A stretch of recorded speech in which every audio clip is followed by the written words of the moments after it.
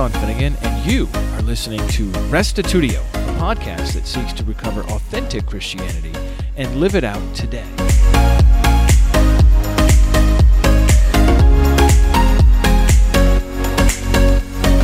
We're in the midst of our wisdom series here at Restitutio, and we've looked at the book of Proverbs and Job, and now today, like Job, we're going to wrestle with the anomalies to general principles of wisdom contained in much of the Bible in the book of Ecclesiastes. Sometimes our world functions in chaotic and unpredictable ways. I mean, let's face it, right? Sometimes the race is not won by the swift, nor the battle by the strong, nor bread harvested by the wise, nor riches acquired by the intelligent, nor favor gained by those with knowledge. Instead, time and chance happen to them all. Now, of course, generally, the fastest person does win the race. Generally, the wise do harvest bread. Generally, the intelligent do acquire riches and so on, but not always. So here's the question. What is a person to do in these confusing and unfair circumstances? In this message, Pastor Victor Gluckin shares key insights from the book of Ecclesiastes to help you know how to make sense of these situations and figure out what to prioritize when the world seems utterly broken. Here now is episode 296, Ecclesiastes, Meaningful Life, with Pastor Victor Gluckin. We started this weekend talking about wisdom, that is something we should long for, seek for, pursue. And if we want to live a good life, we should seek after and hold on to wisdom. And Jerry talked about the treasure we have called the Book of Proverbs, which is simple wisdom for a complicated world. And then this morning we talked about how life is complicated and that there's suffering and evil in the world and a lot of questions and not always every answer. But God is bigger than all of it, and He has a plan that He is working that sometimes we don't see. And in Ecclesiastes, which is a shorter book than Job, it is packed with wisdom and sayings. It was recorded by Solomon, the king, who wrote so many of the Proverbs. And essentially what Ecclesiastes is it's a recording of Solomon's quest for the meaning and purpose of life. And he is going to make many observations. He's going to express some pretty serious emotion and frustration. And then we'll make some conclusion statements in light of these observations. And the thing about Solomon is Solomon is qualified to talk about what life is all about because he lived a lot of life. Solomon was the king, and as we've read a couple times, that God gave him wisdom and insight, and he received wealth and success and accomplishments like no other king, and he was God's man. And so Solomon really can speak to us about a lot of things in life that we may be just scratching the surface in. And we'll start in Ecclesiastes chapter 1. Solomon calls himself the preacher. Verse 1, the words of the preacher, the son of David, king in Jerusalem. Vanity of vanities, says the preacher. Vanity of vanities, all is vanity. Now, if I started my sermon tonight saying, what's the point?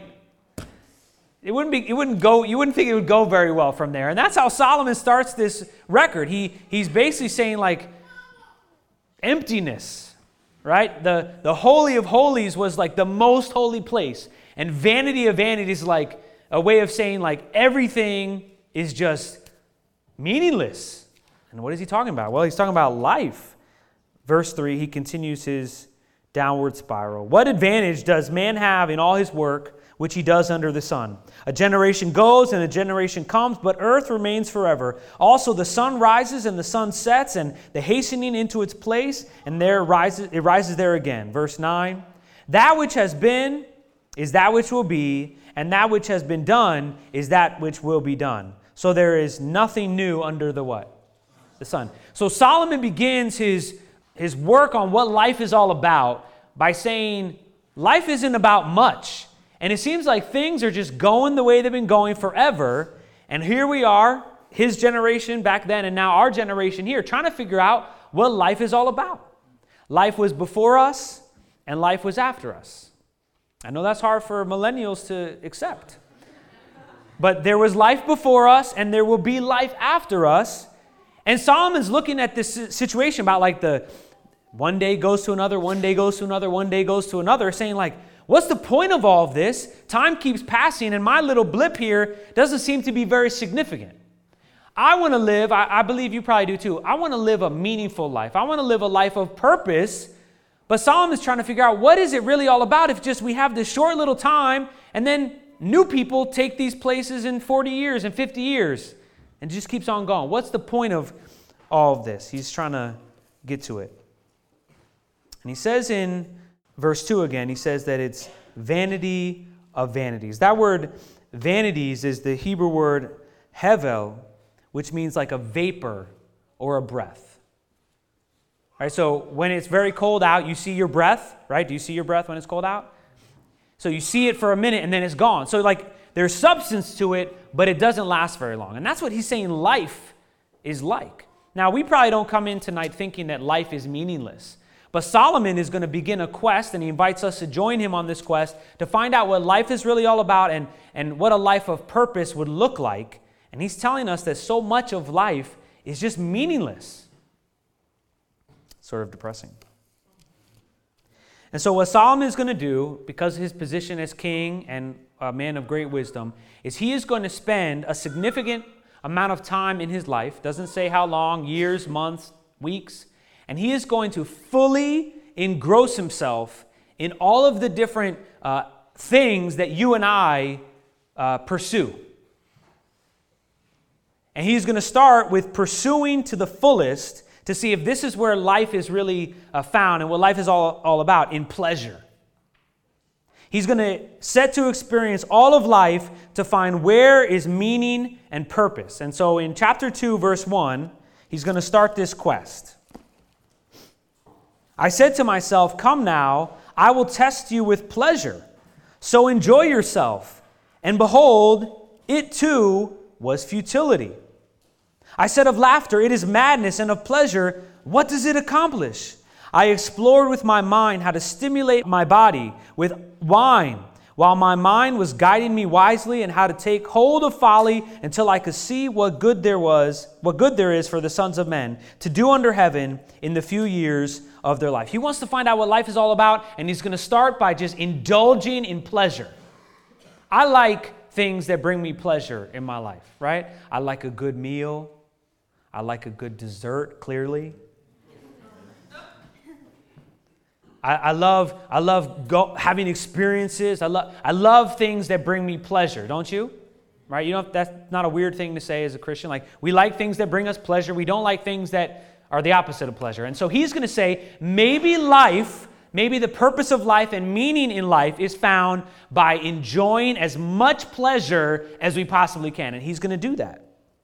I enlarged my works, verse 4. I built houses for myself. I planted vineyards for myself. I made gardens and parks for myself, and I planted in them all kinds of fruit trees. I made ponds of water for myself, from which to irrigate a forest of growing trees. I bought male and female slaves, and I had homeborn slaves. I also possessed flocks and herds larger than all who preceded me in Jerusalem.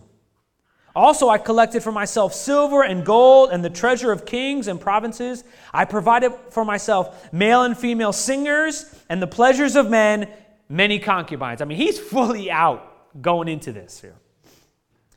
And then I became great and increased more than all who preceded me in Jerusalem. My wisdom also stood by me.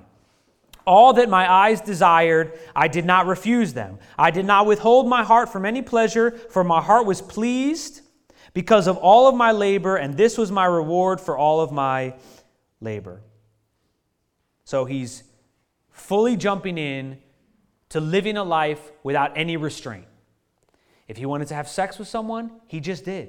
If he wanted to enjoy a meal and then a second meal, or just have dessert for a meal, he did. He collected all the money. He didn't think about to be discretionary. He just got what he wanted, right? You may not want oxen and camels and stuff like that, but think about cars, right? Or motorcycles, right? Maybe you're not into trees and stuff like that, but whatever it is that we would want in our culture, he got it.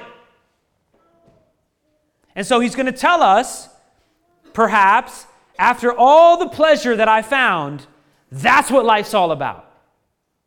And if that's what he says, then we should make our life pursuit to enjoy as much pleasure as possible, because the guy that experienced all of it is going to say, that's where purpose and meaning is found. Let's see what he says. Verse 11, thus I considered all my activities which my hand had done and all the labor which I exerted, and behold, it was all what? Vanity. And striving after wind, and there was no profit under the sun. So after all of his searching, all of his enjoyment and pleasure, he said even that was empty and fleeting. Let's see what else he does. The next quest he pursues is maybe purpose and meaning is found in working. Isn't work like the opposite of pleasure a lot of times, right? It's like the weekend ends and we have to go back to work. He's like, okay, maybe it's not found in pleasure, maybe it's found in work. And so let's see what he says. Because if he discovers that just working hard and doing the job before us is where meaning and fulfillment comes in, then all of us would be wise to follow his advice. Let's see what he says. Verse 18. He spends all this time working. In verse 18 he says, thus I hated all the fruit of my labor for which I had labored under the sun. For I must leave it to the man who will come after me. And who knows whether he will be a wise man or a fool. Yet he will have control over all of the fruit of my labor for which I have labored by acting wisely under the sun. This too is vanity. Therefore I completely despaired of all the fruit of my labor for which I had labored under the sun. When there is a man who has labored with wisdom, knowledge, and skill, and he gives his legacy to the one who has not labored with them, this too is vanity and great evil. For what does a man get in all his labor and in this striving with which he labors under the sun? Because all his days his task is painful and grievous. Even at night his mind does not rest. This too is what? This too is what? Vanity. He's working hard. He's doing all the jobs that he can, and he realizes at the end of all of my work and my labors, even if I'm like a great worker, I build a great business, I hand it over to somebody, and they may squander it all. That stinks, right? You work hard, you build a small business, it's profitable, you're making a name for yourself, and you're about to hand it over to your son who's a punk, who, while your body's still warm in the ground, sells the business and tries the pleasure thing. I mean, come on. And he's saying this is what's happening every day in the world around us. And so it can't just be about working hard, and it's not just about finding a bunch of pleasure. What is the meaning of life? Where is purpose and fulfillment really found? And he continues in other quests.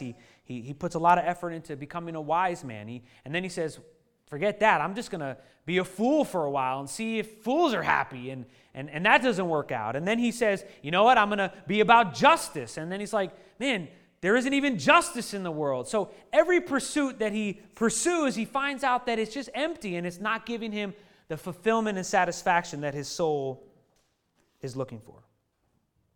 And so this brings us to what is a major theme of these first 3 chapters. If you have the Bible in front of you, just jump around with me here. Verse 3 of chapter 1 says, what advantage does man have in all his work? Right? What does man get from all the things that he's doing? Verse 2 of chapter 2, what does it accomplish, he asks. Verse 11, there's no profit. Verse 18, he's looking for the fruit of his labor. 19, fruit of his labor, legacy. Verse 22, what does a man get? So much of life for Solomon, and really for us, is pursuing things that give us something back. To find something that rewards us or gives us something, whether it's accomplishment or money or fulfillment emotionally, like so much of what we're looking for and what Solomon was trying to jump into in his quest was find something that would give him something back. What's the profit of living wise, he says? What's the profit of working hard? What do you get from being a fool? What do you get from living for pleasure? He's trying to find out, what can I get back in light of living a certain way? And so Solomon becomes frustrated because it seems like life doesn't work like it's supposed to. Here's what we all want. We want to work hard and get money from the work we do, right? Nobody wants to work really hard for just a little money, right? Don't you want to like hardly work for a lot of money? Okay? You want to be in a relationship with someone who, when you love them, what do they give back to you? Love. You want to have experiences in life that aren't blah and vanity and futile. You want to have experiences in life that are enjoyable. Those of you that have come back to Revive, you come back perhaps because you got something out of it. And maybe there's some people that didn't come back because, I didn't get anything out of it. We love to get things out of the things that we do. Amen? And so we think, as Solomon is teaching us, that the way life is supposed to work is if you do X, you get Y. But life doesn't work like that. A lot of times, what you hope to get, you get the opposite. Here's how we want life to work. Live the right way, get good things. If you live the wrong way, you get bad things. But life often works like this. Live the right way and have trouble. Live the wrong way and have ease. Isn't that the world we live in? Some of us are trying to do the right thing and still have trouble. Some of us have lived lives of sin and foolishness, and things went pretty well for us in that time for a season. Right? You made money when you were a drug dealer. And now you're at Walmart bagging, and it's not as good. And so in our heart, now I know that when I say like we want to do what's right and have good things come back to us, I would imagine most of us are like, no, that's not the way it works. We know that, but in our hearts we really do want it to go that way. We do. We get ticked off when we don't get noticed, for the achievements we had in school and somebody else does, or we get passed over even though our essay was just as good, and we get denied and all these different things. We don't like that. We don't go, oh, it's no big deal. The world is broken, and so it doesn't always work out that way, right? Sometimes when you do what's wrong, good happens, and sometimes when you do what's right, bad happens. What's up with that? Here's an example. A few weeks ago, we were driving home from my kids' Christmas concert. And the concert went late. And so my son, Josiah, who's 4, usually goes to bed at 7, and now it's almost 8 o'clock. And those of you that have children who know when they're overtired, they're just terrible. There's like an edge to them. They're just mad about everything. Would you like a cookie? No! I mean, it's crazy. I'm like that too sometimes. And so we leave the concert, and Grandma and the girls come with me, and Jess says, I need to leave right now with Josiah. I got to get home. So she takes her mom's car to drive home. I get home with Grandma, with my girls, and Mom's not home yet. She left before us, and I'm home first. And I'm thinking, you know what? She probably went to Dunkin' Donuts to get him something to eat, because that's what you do if you live in Rhode Island. And she's not home yet. And so then I get a text from Jess with a picture of blue and red flashing lights in the rearview mirror. My wife had gotten pulled over for speeding. Now, here's where things get interesting. My wife was speeding, and as she pulled over for the cop, my son, who had unbuckled himself from his car seat, flipped over into the seat well with the seat and everything. So now my son is laying on the back seat of the floor, not buckled in. And the cop's coming. She was speeding. My son's now on the floor, and he's supposed to be buckled in, harnesses and like helmets and all that, rear facing till he's 20. And so he's on the floor now crying. The cop comes over, the baby's the 4-year-old son is in the back crying, and he goes, license and registration or whatever you guys say, Russ. And my wife says, in her Jess way, I'm sorry, My son just fell. Could I just buckle him in? I mean, like, what is the cop thinking when she sees this woman who's like, I'm sorry, can you hold on 1 second? I need to buckle my son back in because he just fell out of his car seat. And he goes, okay. And so she puts him back in the seat, buckles him in. And then he goes, could I have your license and registration? And then she realizes she's driving her mom's car and her wallet is in the car I'm driving. So she doesn't have her license. And she goes, I'm sorry, I don't have my license. And he goes, well, can I have the registration? She goes, I'm not sure where it is. This isn't my car. In fact, I've never driven this car before. It's my mom. I don't even know where the glove compartment is. But I live just down the road. If you want to come with me to my apartment, I'll get you my license. So now my wife just asked the cop out.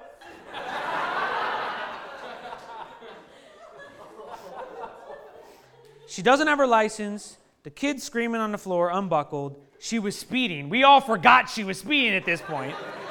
She doesn't have a registration. She's driving someone else's car who has a different last name than her. And she's just invited him back to her apartment where she can show him her wallet. So she's texting me all this, and I'm thinking, oh my gosh. So I'm like, I need to go out there and drive to where she is and meet the cop. And now I'm concerned, I'm going to pull up, get out of my car, and he's going to be like, what are you doing? And I'm going to get shot or something, right? And so I'm like, I'm very trying to be real manly about this here to protect my wife. So what I did was I pulled over into the library and turned all the lights off so that he wouldn't know I was there. But I had my phone. If she needed something, she could text me. Guess what? I go back home. She comes back home. She did not even get a ticket.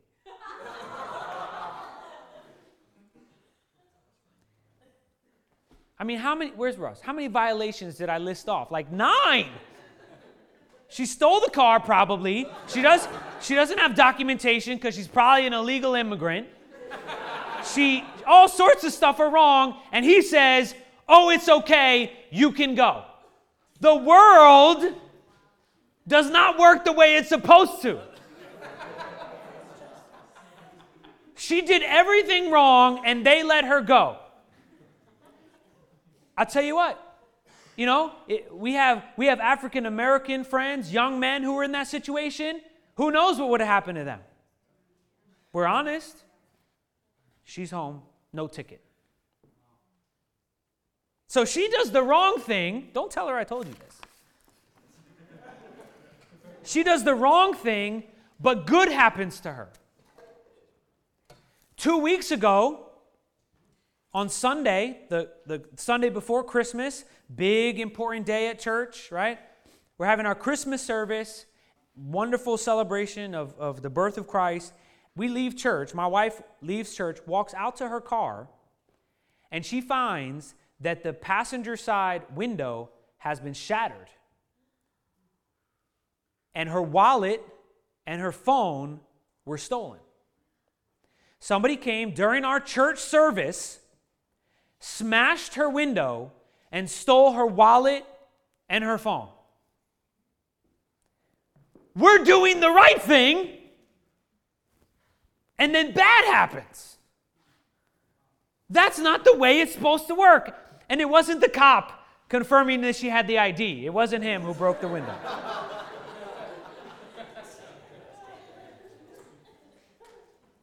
I mean, that was in like 10 days. She does the wrong thing, and good happens. We're doing the right thing, and bad happens. And that seems to be, more often than we would like, the way the world works. In big ways, in small ways. It doesn't seem like we get what we think we should get by living the way we think we should live. And so we can totally sympathize with Solomon saying, what's the point then? If we're going to get robbed while we're trying to do the right thing, then what's the point of doing the right thing? And she's out doing the wrong thing and gets away. I mean, the way that the world we think is supposed to work is broken. And so, if we don't realize that, we will be tempted to navigate our lives based on how things are going, good or bad. Maybe you're like this. Sometimes I look at how smoothly my life is going to determine whether or not God is behind me or blessing me. And when there are problems or trouble, I think that it's an indication that I'm not on the right track and that God isn't with me. You ever feel that way? You're having trouble, so it must be because you're doing the wrong thing. And when things are going great and the girl calls you back and you get the job, it must be because you're on the right track and God is blessing you. And you know what that's called? That's called living your life for what you get. That's called having a relationship with God based on what you get out of it. If you're doing wrong, it must mean God's not there. But we know from the scriptures that that's not true. But as Americans and Canadians, as Westerners or whatever we are, we have to be very careful that we don't align our moral compass and our way of living based on, if I do this, I get this, so I must keep doing this to get this. We were doing the right thing by being at church, praising God, and fellowship with other believers. But bad happened. And it was very tempting for me to think, well, something must be going on. Like, did I sin somewhere because the car got broken into? Is Jess sinning somewhere that I don't know about because this happened to her? It didn't happen to anybody else in the parking lot. It happened to us. And I started thinking, wait, maybe something's wrong here. Maybe we did something wrong. The kids are acting weird. Maybe something's wrong, right? But that's buying into this, if I do it this way, good happens, way of thinking about the world. And Solomon is saying, no, that's just vanity. It's empty to think that way. And the reason why it's so dangerous is because we will end up living our lives, if we live for what we get out of it, we will end up living our lives only for what we can get out of it. We will love people when they love us. We will do what's right if we get acknowledged. We will work if they pay us. And that's just not the way the world works. And so if it's more than that, what is the purpose and meaning and point of life? Let's go to Ecclesiastes now, chapter 8. Solomon dives into a lot of stuff trying to figure out what life is all about. And he really knocks this idea of live for what you can get out of it. And what he wants to do is he wants to point us to something bigger than the here and now and how things play out in the few short years that we have. So what he said so far is that it just seems empty to live for what you get, because a lot of times you don't even get what you want. Live for pleasure, but it leaves you empty. Work really hard, but you don't get paid what you want, and then the bum's kid takes over the business and screws us all over. So what should we be living for if it's not just about what we get out of it now? And he's going to tell us starting in verse 11 of chapter 8. These are the conclusions that he starts to give to us. He says in verse 11, because the sentence against an evil deed is not executed quickly, therefore the hearts of the sons of men among them are given fully to do evil. Let's read that again. That's profound right there. Because the sentence against an evil deed is not executed quickly, therefore the hearts of the sons of men, children, people, humans, they are given to fully do evil. Although a sinner does evil 100 times and may lengthen his life, still I know that it will be well for those who fear God, who fear him openly. But it will not be well for the evil man, and he will not lengthen his days like a shadow, because he does not what? Because he does not fear God. There's that fear of God point again. And so what Solomon begins to learn is there are people that are living the wrong way, and it seems like good is happening to them. And people that are living right, it seems like things aren't working well for them sometimes. And he says, the reason why we're tempted to think that the way we live right now doesn't matter is because justice isn't always exacted quickly in the world in which we live. And so we're tempted to think that the choices we make now don't really matter as much because it seems like there's no consequence to the bad things in the world in which we live. And he says you're forgetting that there's something bigger going on than just this life. Although the sinner does evil 100 times and may lengthen his life, still I know that it will be well for those who fear God, who fear him openly. But it will not be well for the evil man, and he will not lengthen his days like a shadow because he does not fear God. Look at chapter 11. Solomon is trying to get us to realize that life is about more than just this life. Okay? There's a lot of words, the vanity stuff. If you read Ecclesiastes, tomorrow during your devotional time, you're going to walk away going, what? You might feel that right now. You're like, Victor, I got the story with Jess. That was funny. But like when you get to the text, I don't know what you're talking about. What Solomon is trying to say is the life and the world that we live in right now, just like it's always been, doesn't always work the way that it's supposed to. And he's trying to get us to realize that it's because this world is broken and sometimes evil people have success and the righteous get stepped on. But he knows something that mainstream doesn't know. He knows that there is a day coming when God is going to judge every person and sort out every act, every word, every choice, every decision, every thought, every inaction that every human that's ever lived has ever done. And so though we don't see the world working the way we want it to, Solomon is saying there is a day coming when God is going to make things right.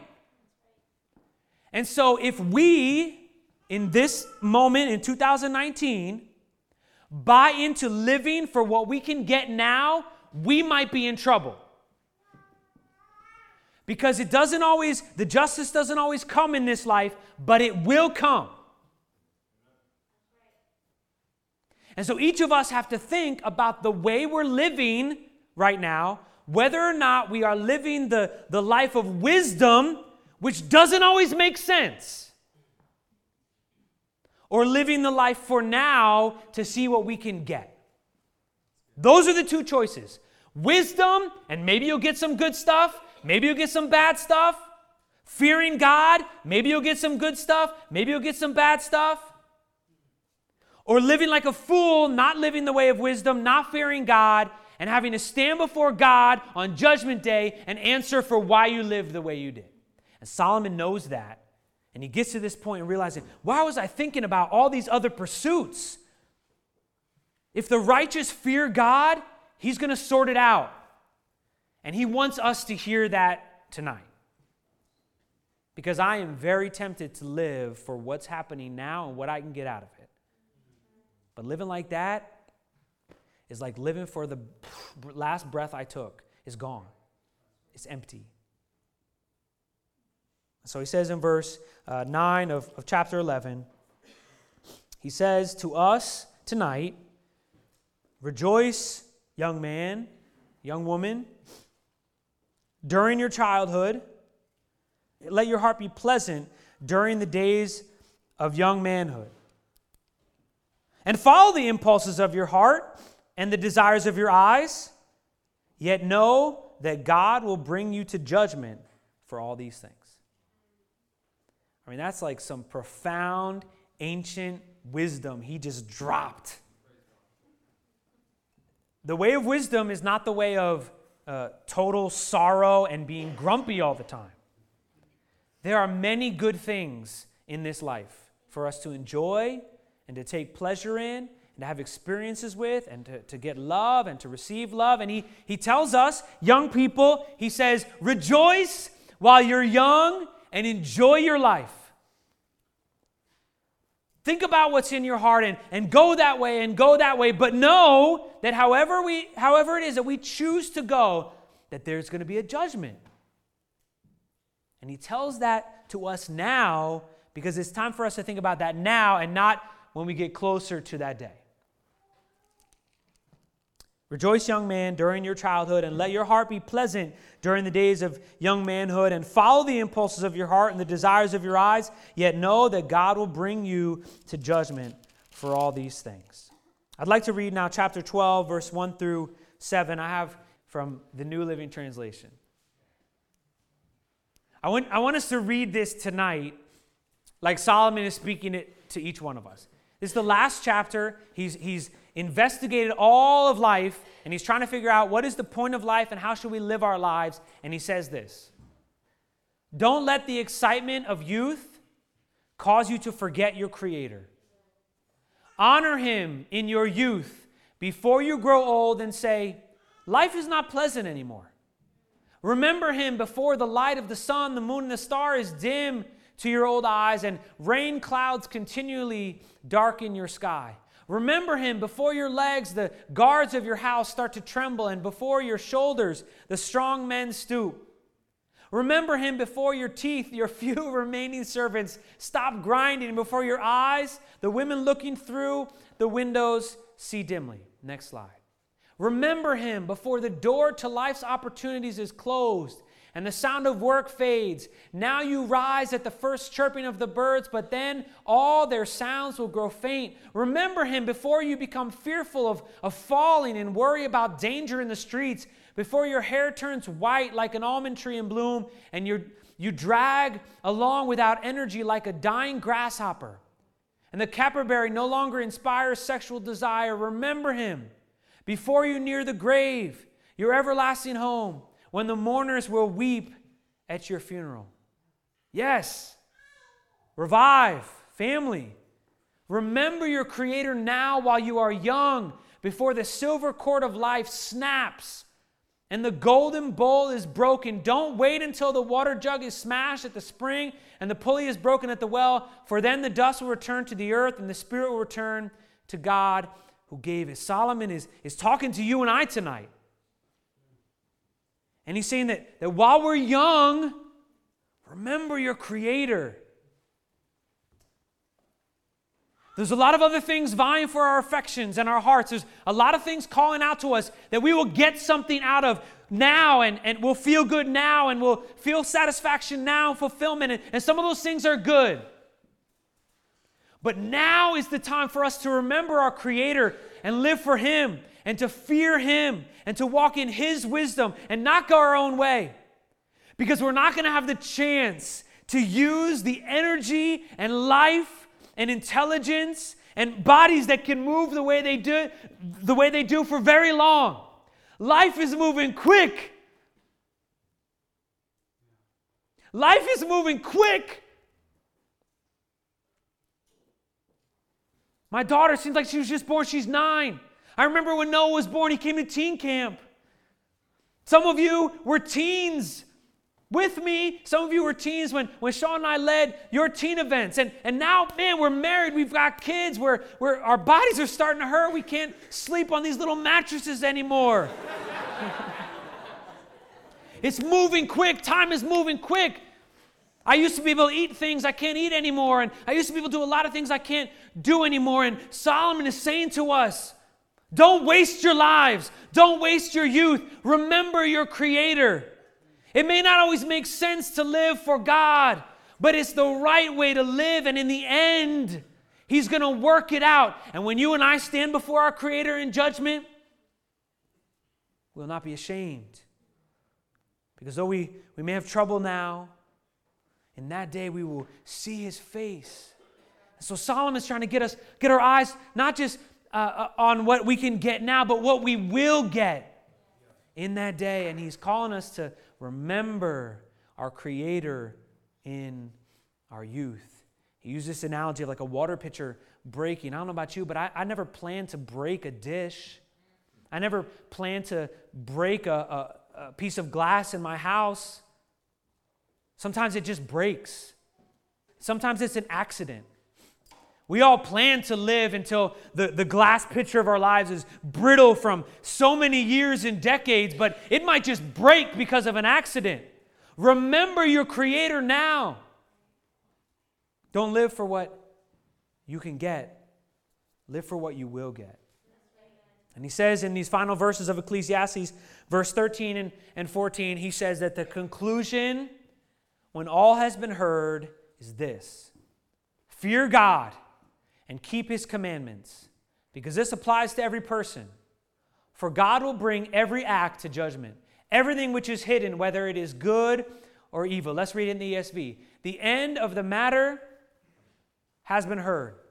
Solomon, when he looked at every way you could live your life, every option that was out there, he tried it, he experienced it. It's not allegory. He lived the life that we all are considering as options. And he said, after I tried everything, this is what I concluded. Fear God. Have the right attitude about God and the things of God. Respect Him. Don't trifle with Him. Honor Him. Be mindful of God when you make your decisions, when you make choices, when you wake up in the morning, how you're going to live. Your attitude is focused on God. Fear God and keep His commandments. You want to live a life of purpose and meaning? Fear God and keep His commandments. Solomon did the work for us. He investigated all the options. He said, listen, I don't want you to waste your time and waste your lives because you don't know when it's going to end. Fear God, keep His commandments. This is the whole duty of man. For God will bring every deed into judgment with every secret thing, whether good or evil. So Solomon's appeal to us tonight is to not just live for what we can get, but to live fearing God and keeping His commandments in light of what we will get on the last day. If you want to live a meaningful life, which I think you do and I do, if you want to live a life of purpose, which I think you do and I do, commit yourself to fear God, to fear Him, and to keep His commandments. If you need to reset your heart because you haven't been fearing Him, you haven't been keeping His commandments, that's why we're here. To hear the ancient wisdom yet again, that we would remember our Creator in our youth, and we'd realign our souls to say, yes, that's what I want to do with my life. That's how I want to live. Fearing God and keeping His commandments. I don't know what's going to happen as a result of us choosing to do that. I don't know whether it's going to be good, whether it's going to be bad, whether we're going to get out of the parking ticket, whether the windows are going to be smashed of our cars, of our houses. We don't know that. That's not our concern. Our concern is fearing God, keeping His commandments, and trusting that God is going to sort it out in the end. Let's pray. Oh, Father, thank You for reminding me of the great purpose of life again. Forgive me, Lord, for living for what I can get now and making my choices based on that and not on this. I pray, God, that You could work through this word tonight in our hearts, that You would plant deep in our soul a desire to fear You, a desire to keep Your commandments, and an awareness of that judgment day that is coming. Lord, I want to live a life of meaning and purpose. I want to live not just for what I can get now, Lord, but what I will get in that day. And God, I want to not rise to that day in shame or in fear, but in longing. In longing for You to set it all right. For You to explain the unanswered questions that I've had. For You to give me a perspective on the suffering that I've experienced that didn't make sense. For You to open my eyes so that I can see the world like You see the world, Lord. I want to get to that day in joy and expectation. So, Lord, cause my heart to fear You and give me a willing spirit to keep Your commandments.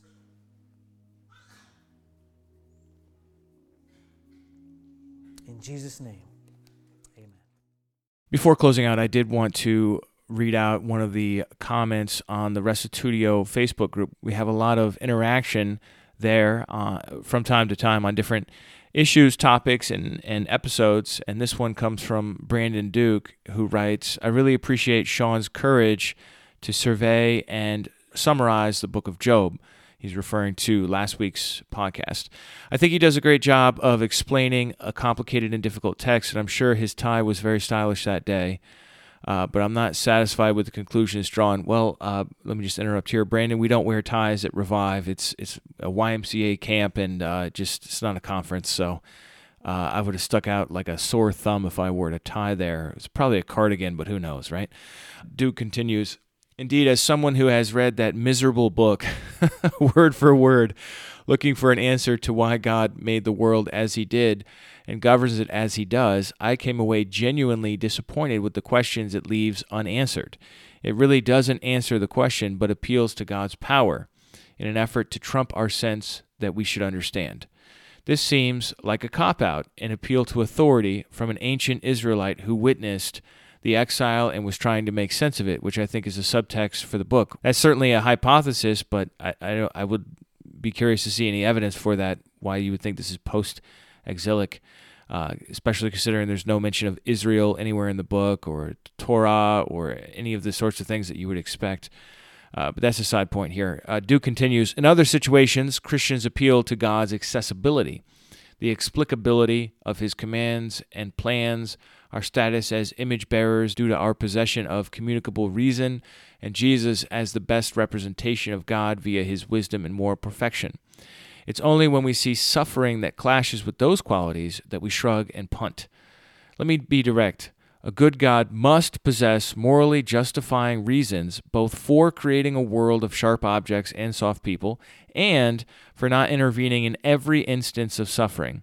Let me go further. That same God has a moral obligation to reveal or make accessible to us those reasons. We as created beings who experience the suffering are morally justified to expect, even demand, such an explanation. So is such an explanation available to us? William Lane Craig says God chooses from the feasible worlds the best one. For him, from the moment God creates, everything is settled based on which script God chooses. This is the idea known as Molinism. So indeed, each and every instance of horrific suffering was selected by God over alternatives he declined. Craig's God shrugs, "Sorry you get raped and murdered in this script. It was overall better than the other one where you live happily." There are better options, Duke continues. William Hasker argues that God follows policies as a moral governor that sometimes lead to suffering, but are necessary to achieve moral development over his creatures. Likewise, he argues the design of the creation is driven by necessary requirements that enable moral development. Basically, the argument is God couldn't logically set it up any other way, and crucially for us, doesn't play favorites. He doesn't predestine each specific instance of suffering for each individual person. I'm open to other ideas, other solutions, and I'm always going to compare them to Scripture, but the one thing I can't do is close the discussion with question-begging, logically circular appeal to authority by the author of Job, end quote. Thanks, Brandon, for writing this and engaging in this topic. Obviously, this hit a nerve with you, and when it comes to suffering, this is, as Peter Kreeft says, the one great objection to Christianity, to theism, really. And that doesn't mean that it's undefeatable, but it is certainly something that we do wrestle with because we believe there is a God who cares. And so when we suffer, it is confusing and all the rest. I do share your sense that your belief that God must possess morally justifying reasons for creating our kind of world and intervening and not intervening as he sees fit. I don't believe that he is under any obligation to tell us what his reasons are. I think the point of all the questions that God asked Job is that our world is genuinely complicated. I believe it is too complicated for our minds to grasp. I mean, surely we can get some answers from plenty of other books in the Bible on this subject, and I've laid out a number of those in podcast 63, Why Does God Allow Suffering?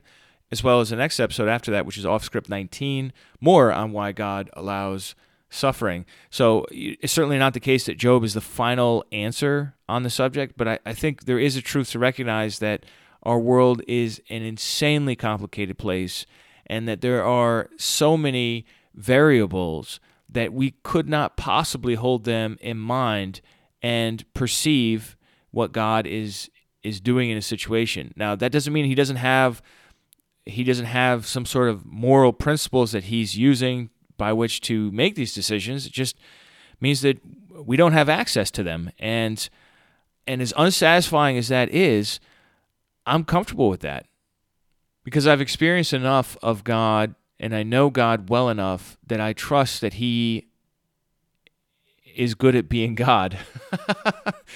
I guess that's how I would put it. So maybe that doesn't satisfy you. You do offer a solution here in another post. Let me see if I can. I'll just read that one out too. Brandon, I hope you don't mind me reading this other comment that you made out on another place on Facebook. He writes as following: we have two questions. One, why did God create such a universe full of sharp objects and soft people? And two, why does God not intervene in each and every case of suffering as we would? Answering number one first helps us when we get to number two. And here I think it's helpful if we look at a design question. When an aircraft designer sits down at the computer, he has form follow function.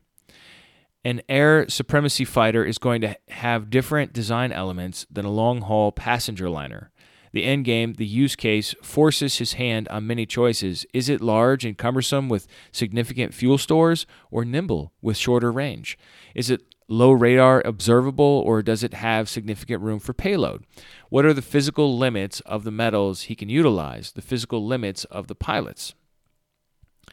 Likewise, I think our Creator gets his hand forced in the design of our universe based on the end game he has selected. Some design choices are just logically entailed by his use case. His ultimate purpose, a Bubble Boy universe, won't accomplish developing billions of righteous, morally free agents.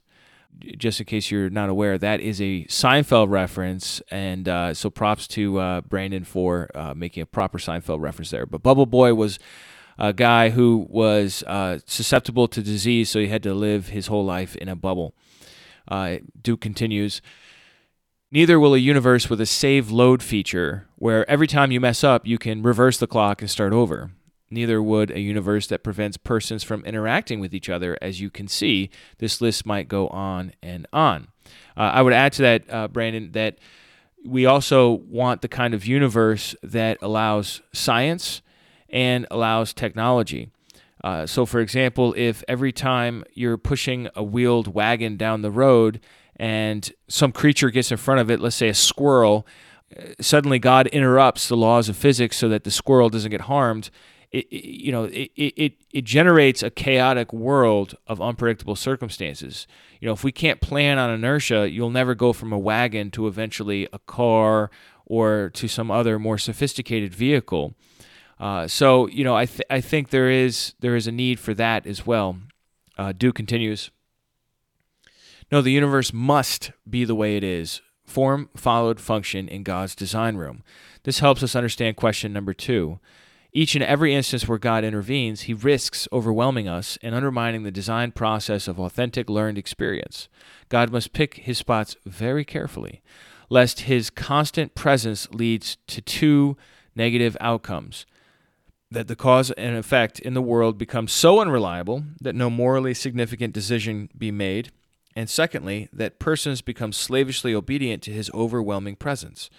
Remember, the end game, as I have defined it, is autonomous, morally refined, free agents that love him and would qualify for eternal citizenship in his kingdom.